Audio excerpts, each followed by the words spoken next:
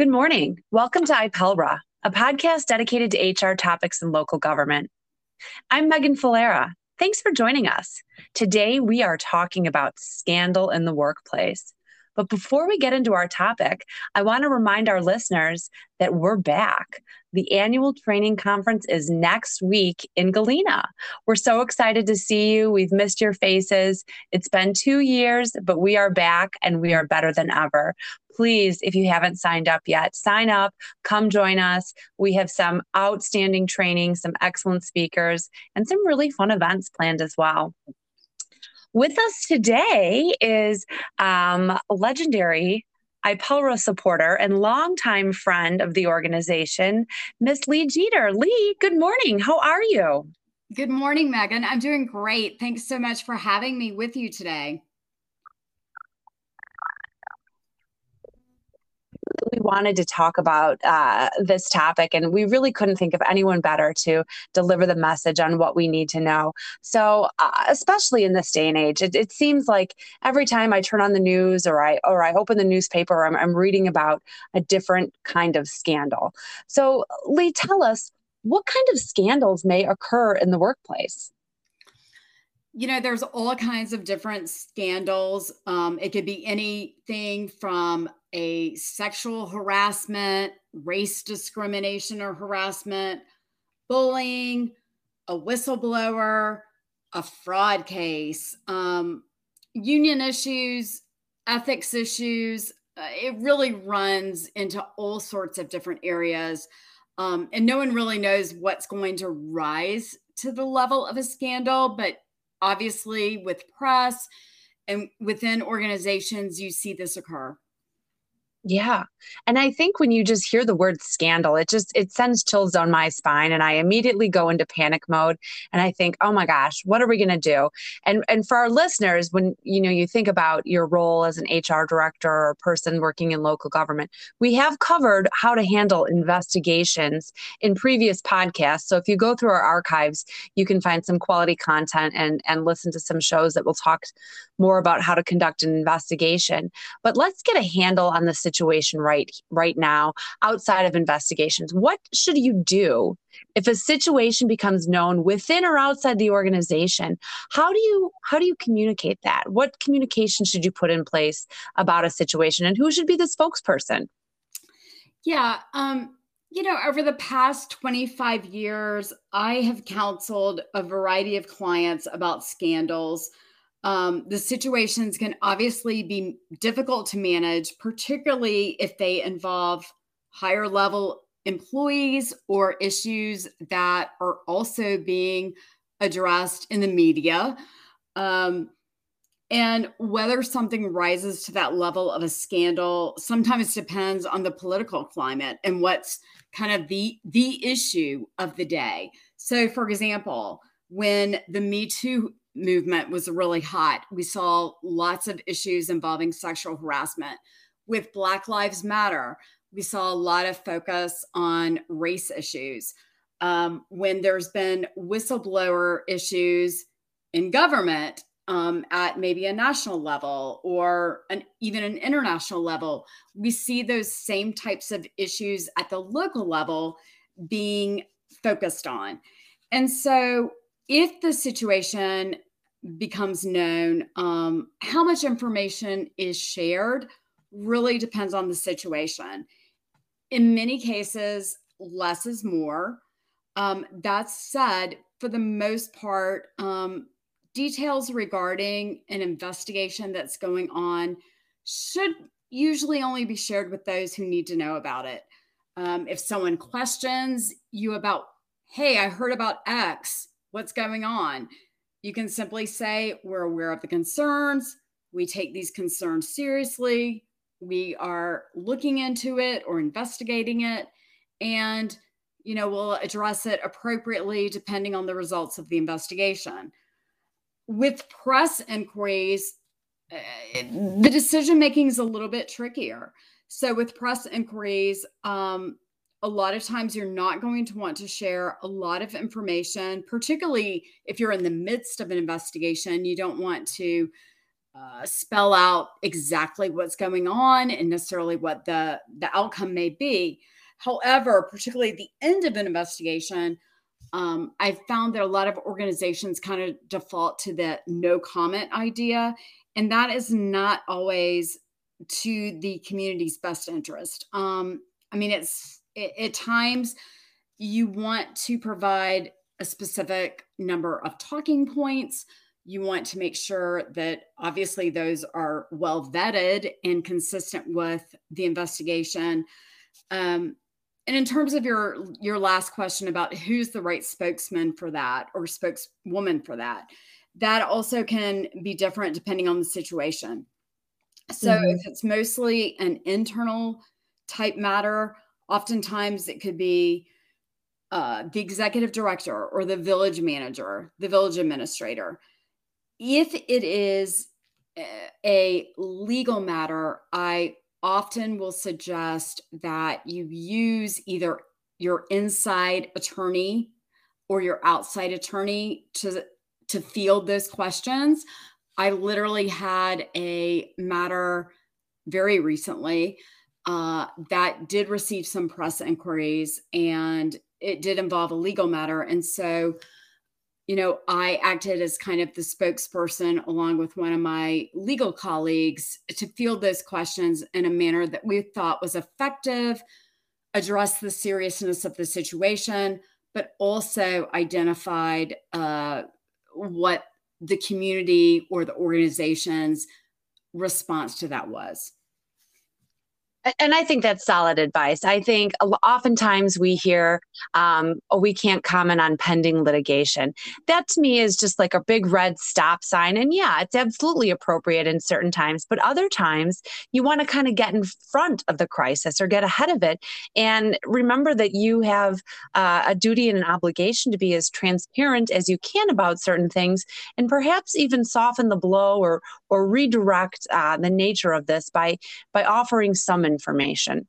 Yeah. And Megan, that's a great point. I mean, at times you may want to say, we do not comment on the specifics of pending litigation. However, we can tell you that our organization, whether it's your local government unit, your park district, whatever it is, we can say that we are committed to the principles of XYZ and address them as necessary in our organization. And so without getting into, no, we deny this, yes, we admit that, you still spell out how the organization feels about whatever the greater issue is that's being addressed. Sure. Something you could even say, we take all allegations of blah, blah, blah seriously. We're committed to having a robust and thorough investigation. Just something that repositions yourself, or again, like you said, states the purpose and demonstrates that you are addressing this seriously and that you do have integrity. I remember years ago, at our conference, we actually had a woman come who had written a book exclusively about scandal. And she had talked about having a plan. Make sure you have your communication plan ready when you have a scandal. Well, that's all fine and good, but what steps can we do proactively to reduce the chances of scandal or unethical behavior in the workplace? I'd rather be on the other side of the scandal and preventing it from happening. What do you have to say about that? Well, one of the key things I love doing as an attorney, an employment law attorney, is really focusing on what can I help you as an organization do to prevent litigation. And over the course of my career, I've really tried to develop a lot of strategies and thoughts on that. And so one of the first things that I always recommend is have really good, strong, up-to-date policies. And that means that the policies have been audited on a regular basis to make sure they're up to date and consistent with the most recent changes with the law. And having the policies is great, but that's not enough. You also have to enforce the policies and convey an attitude that you're committed to them. The second thing I would say is a really robust training program. And IPELRA certainly also advocates this, that training is so important. And you need a certain level of training for all of your employees, but you also need a higher level training for supervisors, managers, higher level employees, and at times your elected officials as well. And the reason I say that is that supervisors, managers, your high level employees, even your elected officials or appointed officials are those that often will model the behavior and the conduct that's acceptable in the organization. And really, what is viewed as acceptable in an organization comes from the top down. I couldn't agree with you more. I did a presentation last week on customer service, and that's exactly what we talked about as well. You need to model the behavior that you want in the workplace. So, Yeah. and I couldn't agree with you more too about training as well. I mean, IPELRA, that's what we do. We're known for our training. We're always promoting training, and yeah, fine and good to have policies, but how do you make sure people are aware of the policies? How do people know that this sort of activity or behavior is frowned on in the organization unless we are modeling that behavior? If we have a demonstrated code of ethics or we're training on these things, we need to make sure everyone is aware of that. So on that note, talk to us about leadership or employee training on civility or even ethics in the workplace. What are your thoughts on that? Yeah, I mean, some training is actually required for certain employees. For example, you may need Open Meetings Act training for certain employees and elected officials. There is the Public Officer Prohibited Activities Act, gift ban regulations, etc. Should you have a code of conduct or ethics and train employees and elected officials on that? Absolutely. Most of the public employers that I've worked with do have a code of conduct or ethics policy in place. And local governments, in fact, are required to have their own local ethics ordinances. They have to be at least as strong as what state law requires as a minimum. And then I think to that point, and this goes back a little bit to how do you make sure you're being proactive, is when an issue occurs, make sure that you are addressing it in a timely manner. And if there is an issue that arises that is inconsistent with either the law or the organization's policies, that you're taking appropriate action.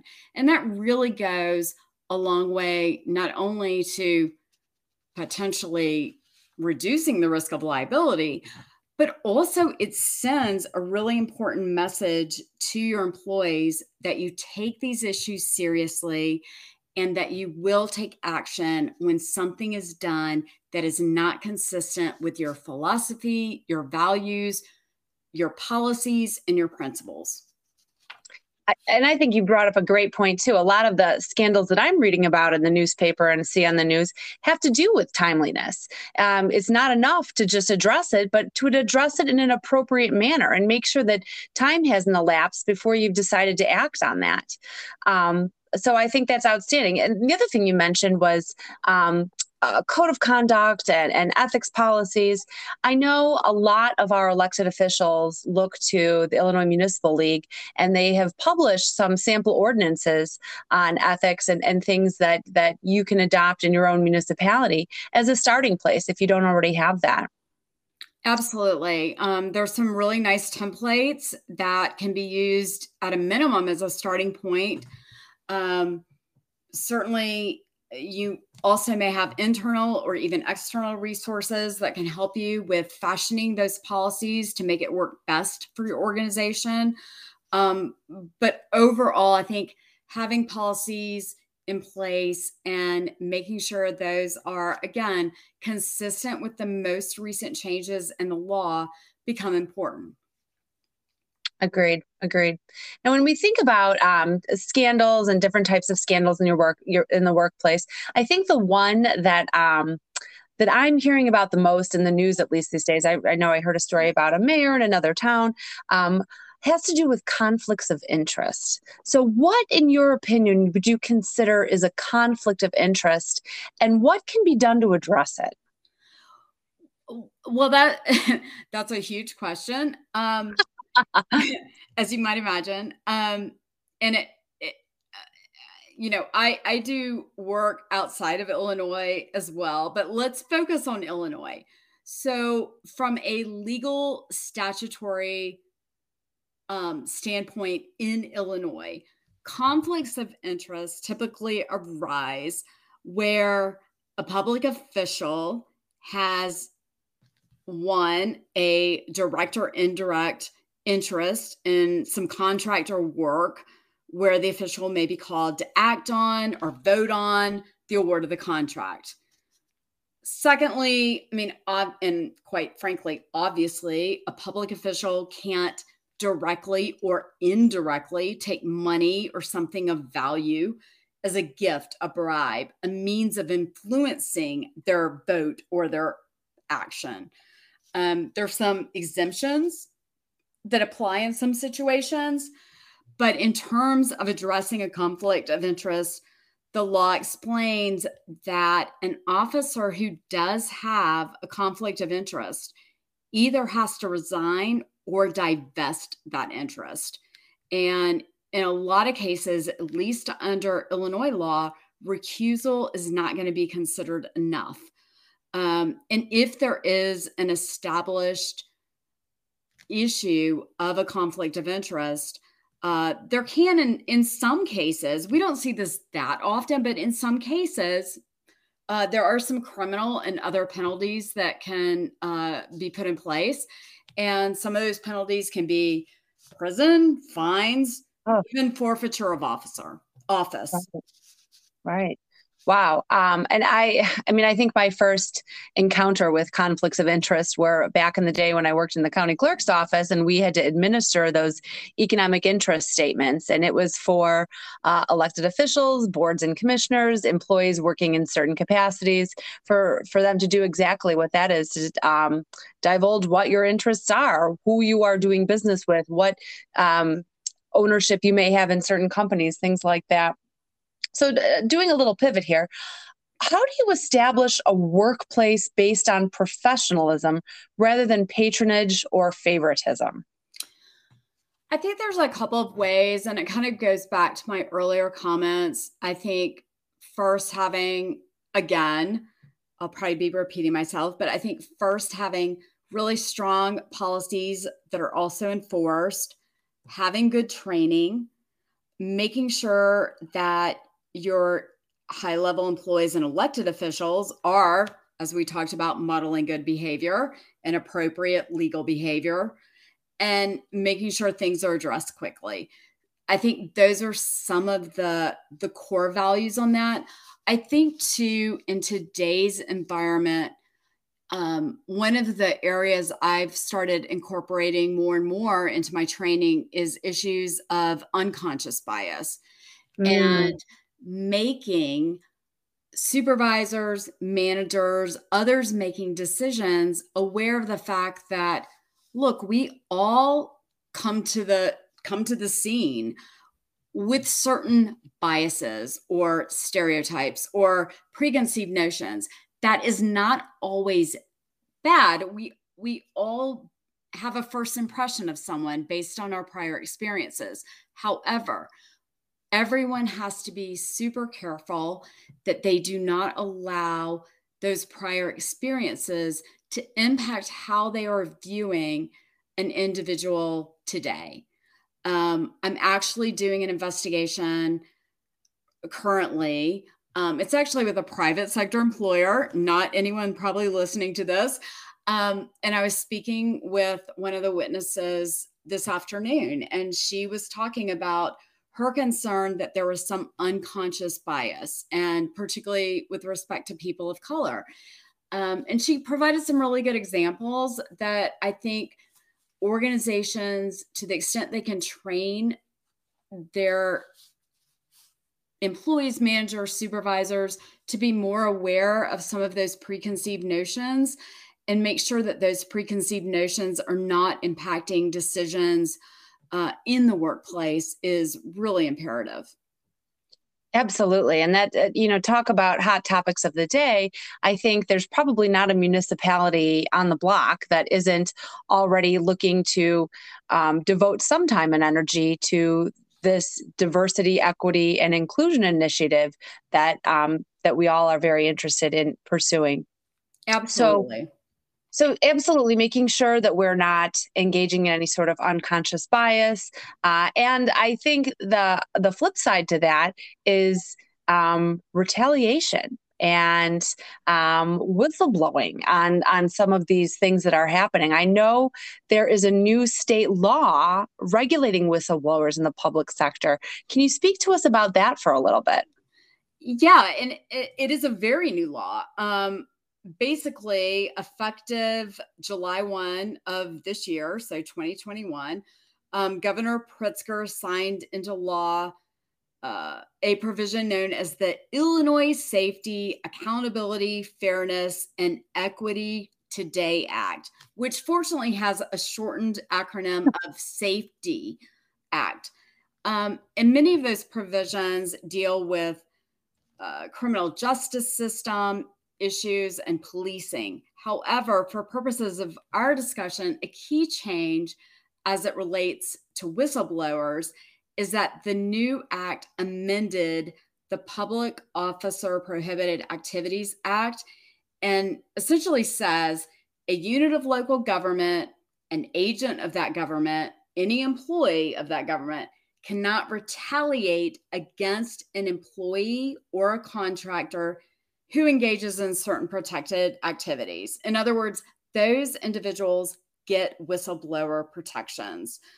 And in terms of what is improper governmental action, that can be any action by a local governmental employee, an elected official, or appointed member of a board or commission that's in violation of federal, state, or local law, that's an abuse of authority, that violates the public's trust or expectation, that's a danger to public health and safety, or is a significant waste of public funds. So it is a fairly broad definition.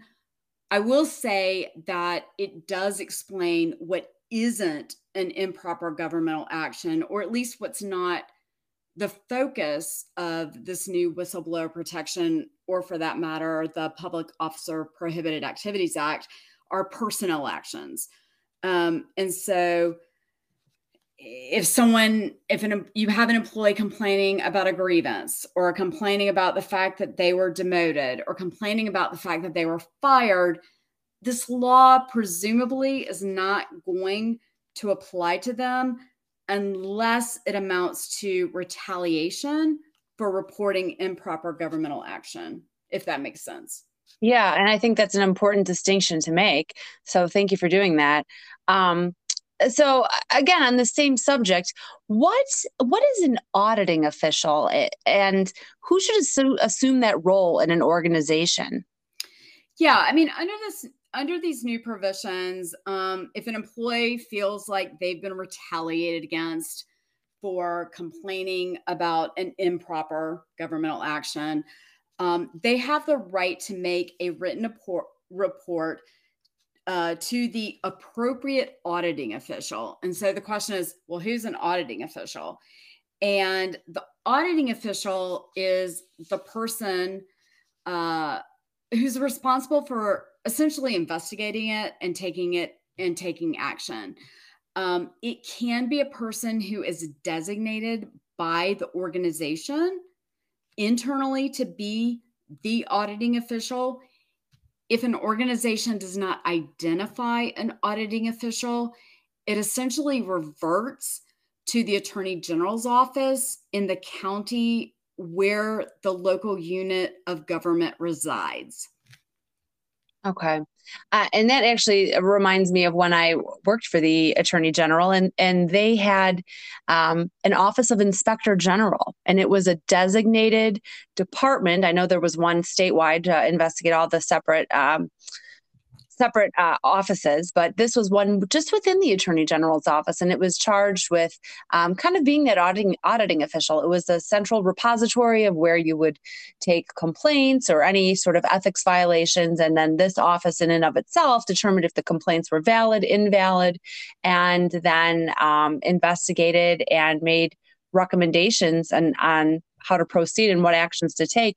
And it's really not a bad model. In fact, I think it might be a good model that we may wish to employ at the local level. So, Lee, we are getting near our time here for today, but can you tell us, are public sector employees required to have a whistleblower policy, and what should it cover? Yeah. So, at least under the Safety Act, what it requires organizations to do in part is it says that the auditing official has to establish written processes and procedures for managing complaints from individuals that come to their attention.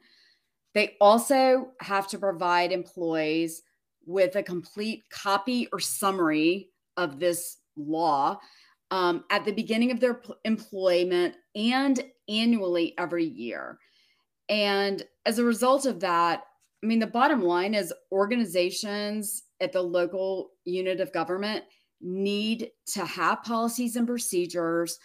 Normally, that's going to need to be enacted through an ordinance process. I have seen a number of communities who've already done so. And some of them, for example, with defining who the auditing officer is, some have said, well, that is our village manager. Some of them said that's going to be our city attorney or his or her designee. Some have said, we're not going to identify someone, and you can go to the Attorney General's office if you want to file a complaint. I mean, the whistleblower protections that are set forth in this act do say that to get the protections, the employee has to file a report with the appropriate auditing official. Mm-hmm. And if they think they've been retaliated against, then they have to submit a written report to the auditing official, usually within 60 days. If there are complaints about the auditing official, then it again goes to the Attorney General's office.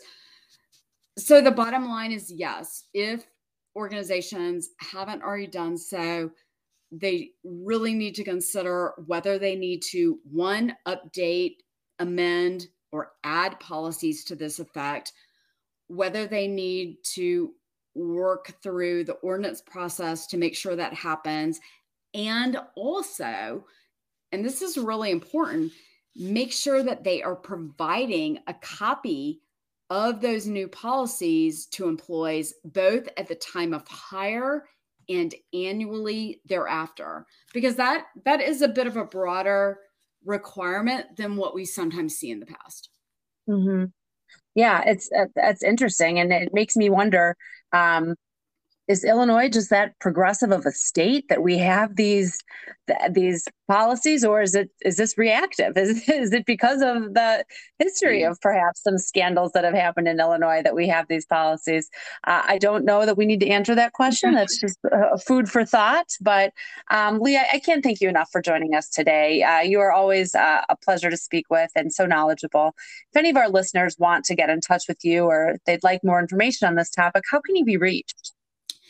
Yeah, anyone can reach me through my bio. I am a senior counsel at Michael Best and Friedrich. And my number is on the website. My email is sljeter@michaelbest.com.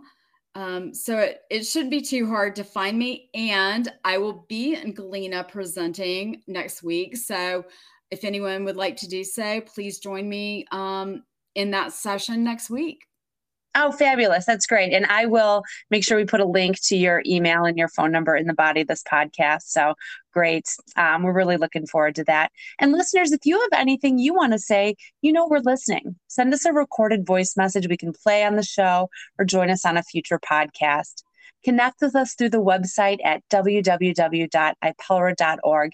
And of course, on Twitter at IPELRA. Support IPELRA by becoming a member. We are dedicated to providing training and resources to HR and labor professionals in local government. Join us next time with Mary Lynn Fiomi from HR Source, discussing October as National Disability Employment Awareness Month. I'm Megan Falera. My co-host is Christina White, and our executive producer is Kay Argo.